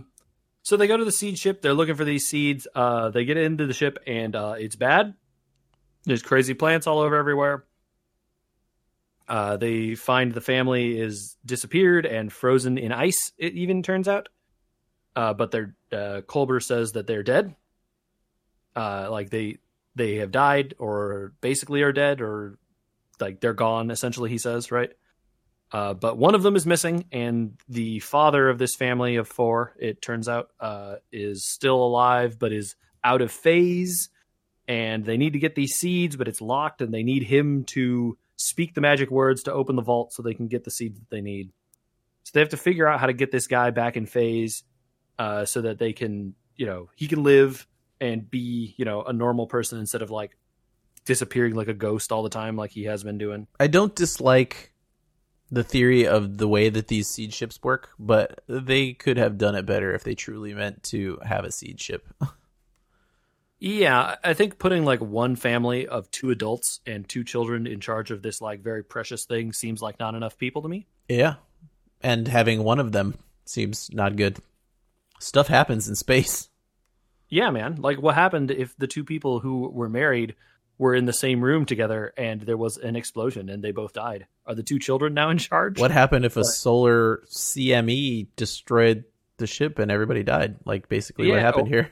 And then one of them phases out, and then this whole anyway, we get what we get. Yep.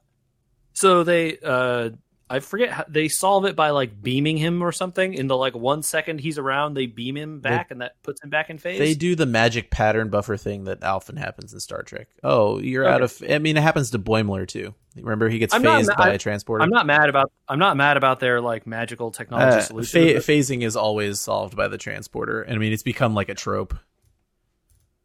Yeah, and so then he's back, and then they have to convince him that to accept that his family is gone, and B, to help them, right? Yeah, so there's an interesting exploration of the Barzan for like 5 minutes here, of how they don't view family the same way as other people. There's a reason they weren't in the Federation when Non, the security officer, was on the Enterprise, right? Because they don't have the same values as a lot of the Federation. They didn't see value in the Federation. They're poor. They don't have the same views of death that some people do. So she makes a lot of cases for like, she's very happy that they have joined the Federation by this point. Because she even says at some point, like, her family was disappointed in her. Proud when she joined the Federation. She's like, no, they were super disappointed because they thought I was wasting my life. Yeah, they were heartbroken because basically the families have to stay together. Right. And she was leaving, right? Yeah. Fascinating. I wish we had more time with them, but we don't. Nope. Because now we're going to kill this character off and leave her here with this guy. Goodbye. She gets a nicer ending than that. Okay. I want to hear it. The Seed Vault stuff is a mess. Yes. If it had been better written and she had become the captain of a Seed Vault ship, you would feel better. Yes, I would. Yes. So I accept. But that's not what happens. I accept the world we got, and I accept the idea that a lot of people, and this is going to happen over the course of the show, a lot of people are going to start to say, I'm in a future, and I have to make it for me, and my future may not be on Discovery. Yep. And so this is the beginning of that writing, and it's good to do it. And I think this is a character that is important to do it with, because I still, until this day, did not quite remember her name. I am not upset that they did it. I am upset how they did it. And it felt bad. It felt bad to me that she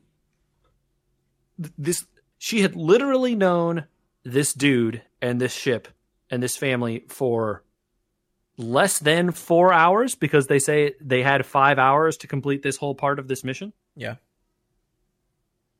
And in that time, she's decided, I will give up my entire life to live on this ship with this person I barely know.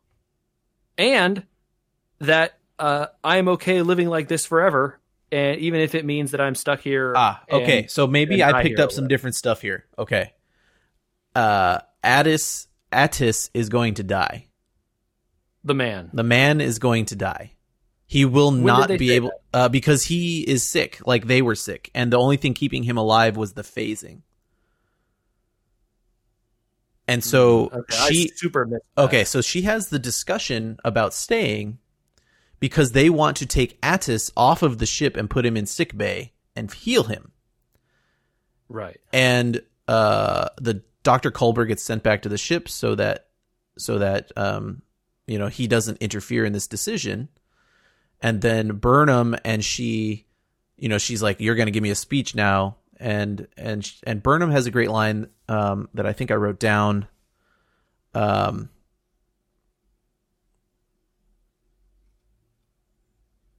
I don't. I didn't write it down, but it's something along the lines of sometimes your duty as a Starfleet officer means that you have to make decisions you don't like and that you maybe even don't agree with.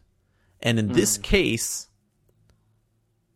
a Starfleet decision would be to save that man's life above his own wishes.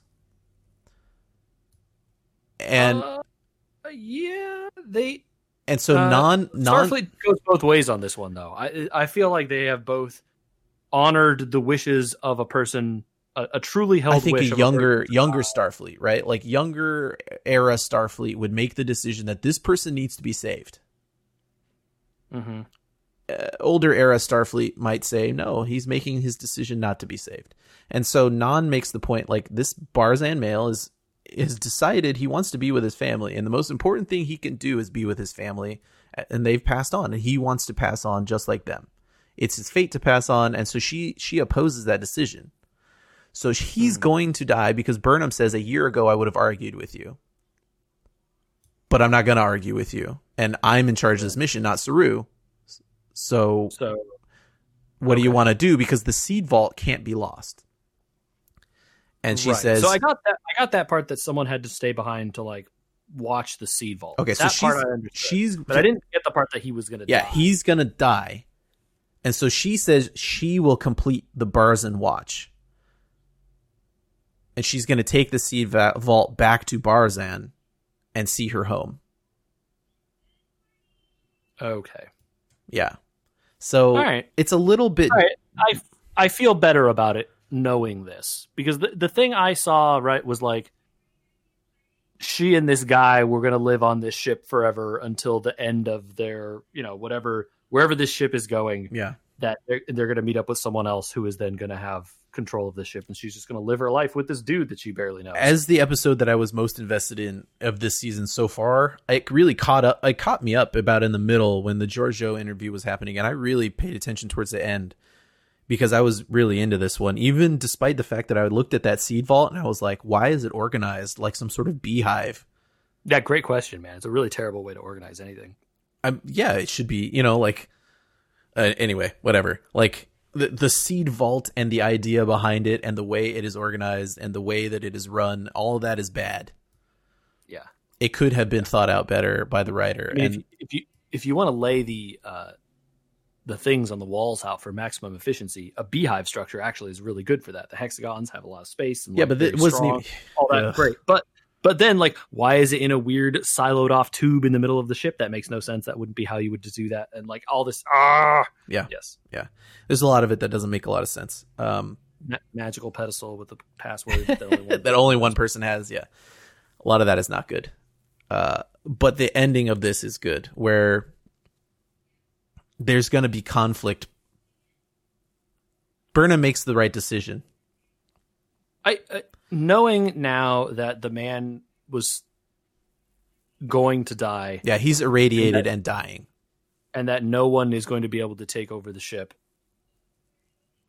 It makes me feel better about this choice. I didn't catch that part that he was dying. Yeah. I thought that they by rephasing him, they had saved him and he was okay. So I feel less bad about it. She's doing a duty to Starfleet still and is seeing this ship through, as well as getting to see her people and whatever else. Yeah. And that's why I thought it was a very good ending for her character, which honestly... I'm happy to have been wrong about this then, because I had a bunch of stuff here about like why I thought this sucked, and I'm glad that I'm wrong. I'm not sure that she's gone forever, first of all. And secondly, she hasn't had much to do since Arium. Yeah. She plays second fiddle to Giorgio a lot. Yes. So I don't know. I mean, I hope I've convinced you that this was good. On balance, this is the best so far, I think. Mm-hmm. Yeah. Okay. Easily the best of these 3 episodes, this one here at the end. I think the only thing left is the music mystery. Yeah, we don't know what's up with that yet. There was a lullaby playing on the cello. There's a lullaby playing on this ship. And Burnham asks somebody else about the lullaby, and she said, Willa, security officer Willa. In the Federation station. She's like, oh yeah, I know everybody knows that song. And Burnham's like, don't you think that's weird? Everybody's been cut off for 150 years. Why would everybody know that song? Great question. I think, though, that, like, it's been 200 years since we split off from England, and we have different versions of the same tunes. We sing different songs to the same tunes that have been around in England for hundreds of years before us.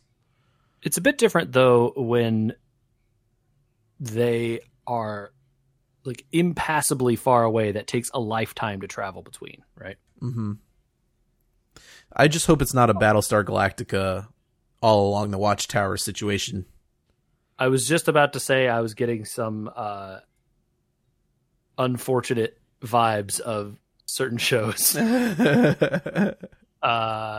Not that was a bad situation, although it was weird, and you just got to roll with it. I also was starting to get some, like, is all of this a dream? Is there, like, some kind of... Is this the crack in the Romulan simulation kind of... Oh, no. Like, stuff? No, JJ, here. No. Like, yeah, I know. Oh, no. It can't be a holodeck program. It can't be a holodeck program. But that was where my mind started going as this came on, because it's like that's the kind of thing you would put in there if you were trying to, like, sow the seed of, like, doubt about reality, right? Like this little thread that you write through. Obviously, it's related to what do we call it? The burn. It's obviously related to the burn. It's part of it. It is obviously related to the burn. So yeah, we'll have to find out as we watch more if they make any good on it or if they forget about it. I hope that they do something with it, because otherwise they have wasted their time at the end of this episode bringing it up. All right, let's hit some final thoughts here if you got any. About this episode in particular, I think we kind of covered everything. Just this slate or where we think we're headed, or yeah, I don't know. I think that obviously the big thing about this season is going to be about the burn, or it feels like that's what they're setting up here anyway. Yeah. I as I said, I was pretty despondent about the show after the 3rd episode here, and then I really liked it again after the 5th one. So ups and downs. Episode 3 felt like a commitment. Episode 4 felt like homework. Episode 5 felt like truly one step short of being one of the greats. Yeah, it felt fun again, which was nice. Yeah, and honestly, like, if the Seed Vault thing had been slightly better brewed, like, I honestly would put episode 5 among some of my top Star Trek episodes. I really love some of the metaphor 5. And some of the real introspection about what Starfleet is and was. It could have been possible to do if perhaps they didn't have to spend half of the episode debriefing the crew and all that other stuff in the first half of the episode. Yeah, you're right. There's a lot going on in that one, for sure. They could have had more time there, and then would have been able to do a little more justice to that Seed Vault story. Yeah, I mean, it's almost like a third of the episode wanted to be old school. We've got a overarching story, and then a monster of the week. The Seed Vault was the monster of the week, right?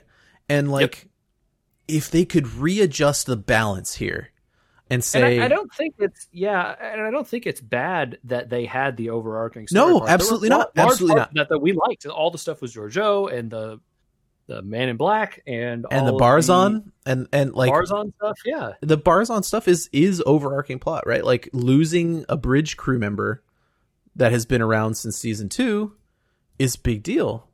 And that's cool. But it's also just mired in a lot of extra that maybe should have been broken down into, let's say, half of episode 4 instead. yeah. Instead of spending the whole episode on the Trill and wasting time on like mental breakdowns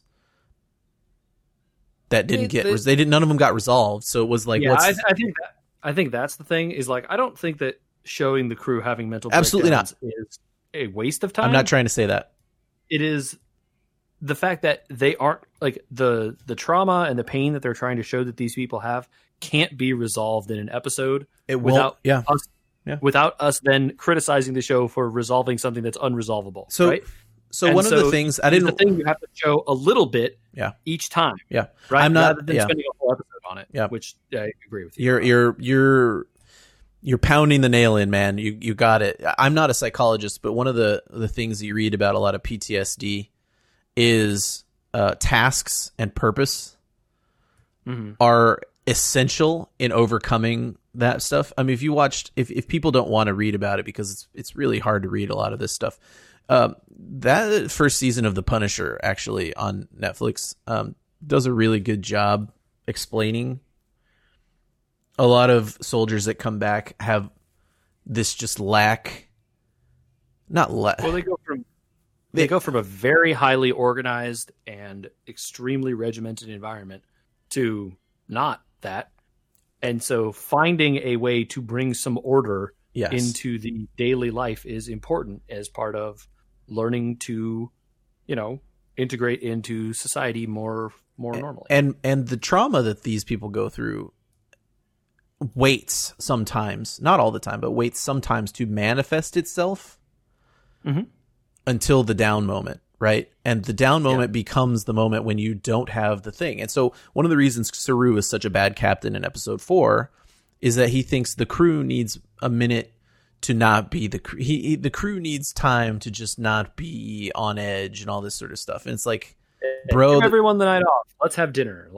Bro, they're on edge until they have closure, until they have something else to do, until they realize they have a home and there's safety. They're not going to not be on edge. So yeah, the movie's a great idea because having a night off to just not think because your commander told you to is good. Sitting at a dinner is not, right? And so the exploration of that, you're right, is going to take all season.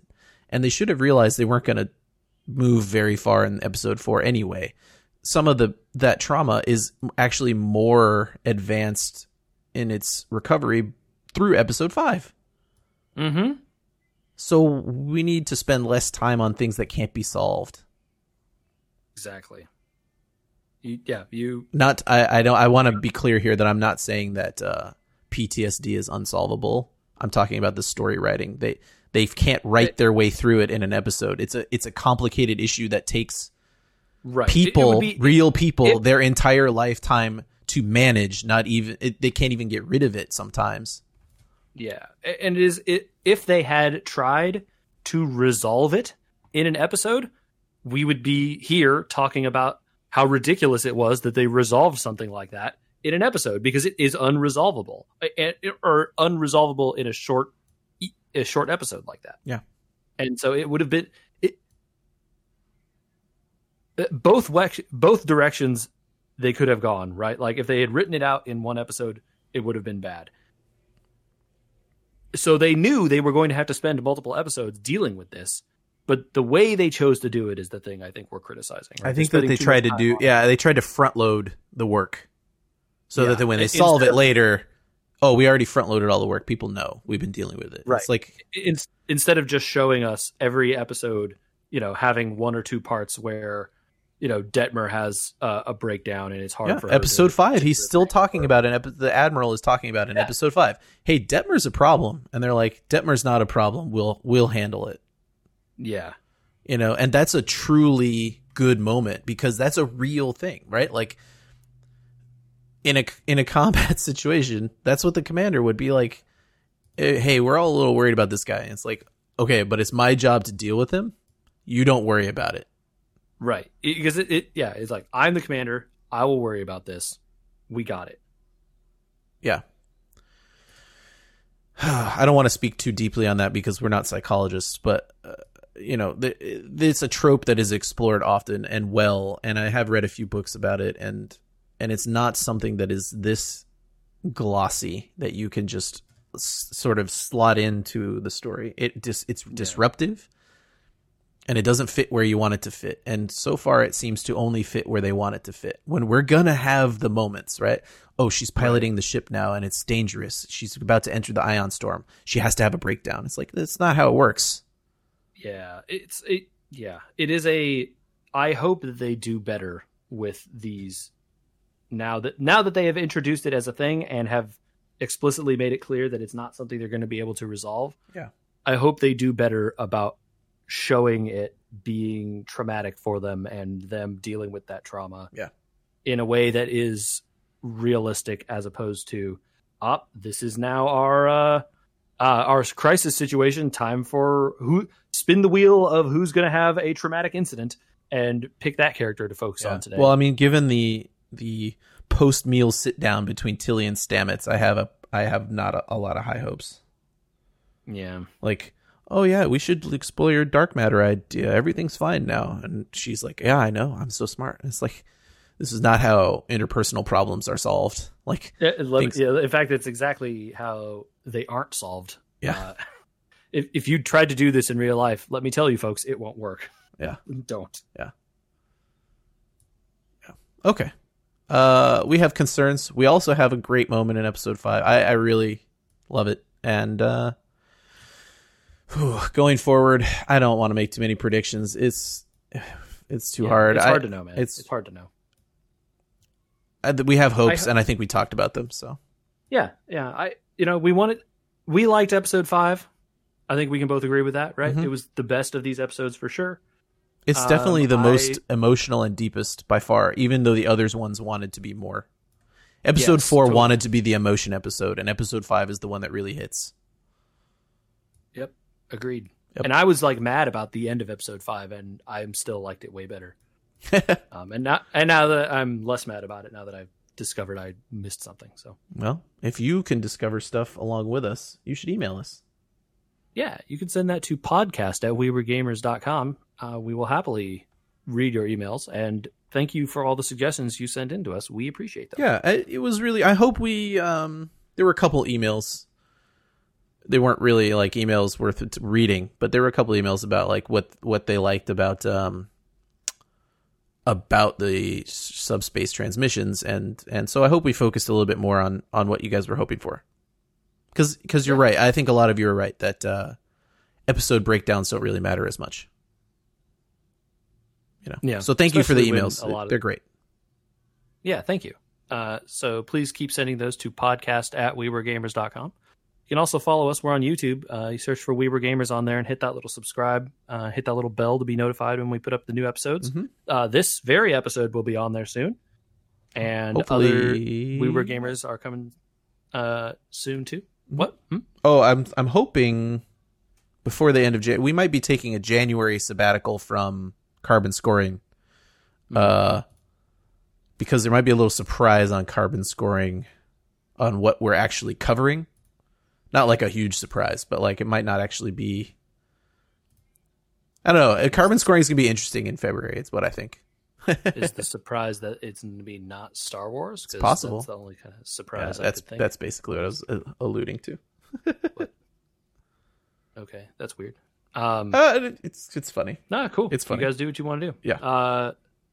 And yeah, so we're also on social media. You know where it is. At We Were Gamers, Twitter, Instagram, Facebook, all the good places. This podcast is distributed. Please follow us on those platforms too. Google's, your Apple's, your Stitchers and Spotify's and all that, whatnot. It would be great if you could do that for us. Yeah. Email us. Seriously. Talk to us about Star Trek. We love it. Yeah, we do truly love it. And we would not be mid-season 3 in Discovery if we didn't love it. if we did not love it, we would have stopped watching the show a while ago. All right. Until later, I'm going with Pike. Hit it.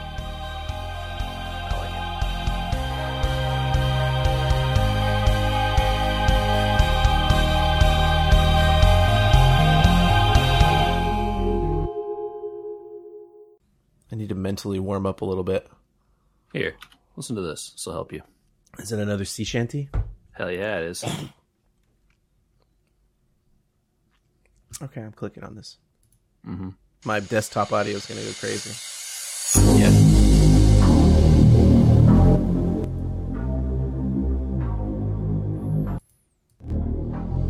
Is this like a techno version? Hell yeah, it is. Did they use the TikTok guy? Yep. Oh yeah, totally. This is great. It is great. Bump House.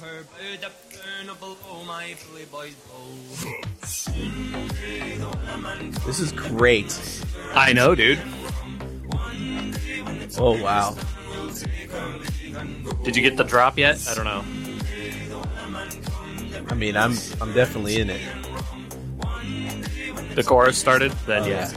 It's good.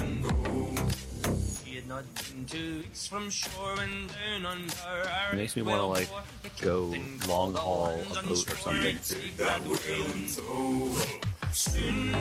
I don't know that it makes me want to long haul a boat. It definitely makes me want to go play Black Flag. Yeah. I don't want to go play Sea of Thieves, but I definitely could go for some Black Flag.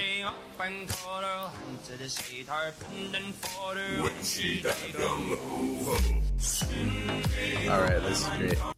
Yeah, it is. Somebody, I think it was Vanity Fair, maybe? Variety? Rolling Stone? Somebody, one of those three, tracked down the Copra Base. Copra Base. The guy in the red shirt with the hat in the TikTok. Okay. Who is the Profundo bass, which is like the lowest possible human tone you can make with your voice. Got it. Who does the bass in that song. And it's a funny interview. Apparently nobody else in his family has that voice, so he scared the heck out of people when his voice dropped when he was 16. Oh, dang. Yeah. Pretty funny. I believe it.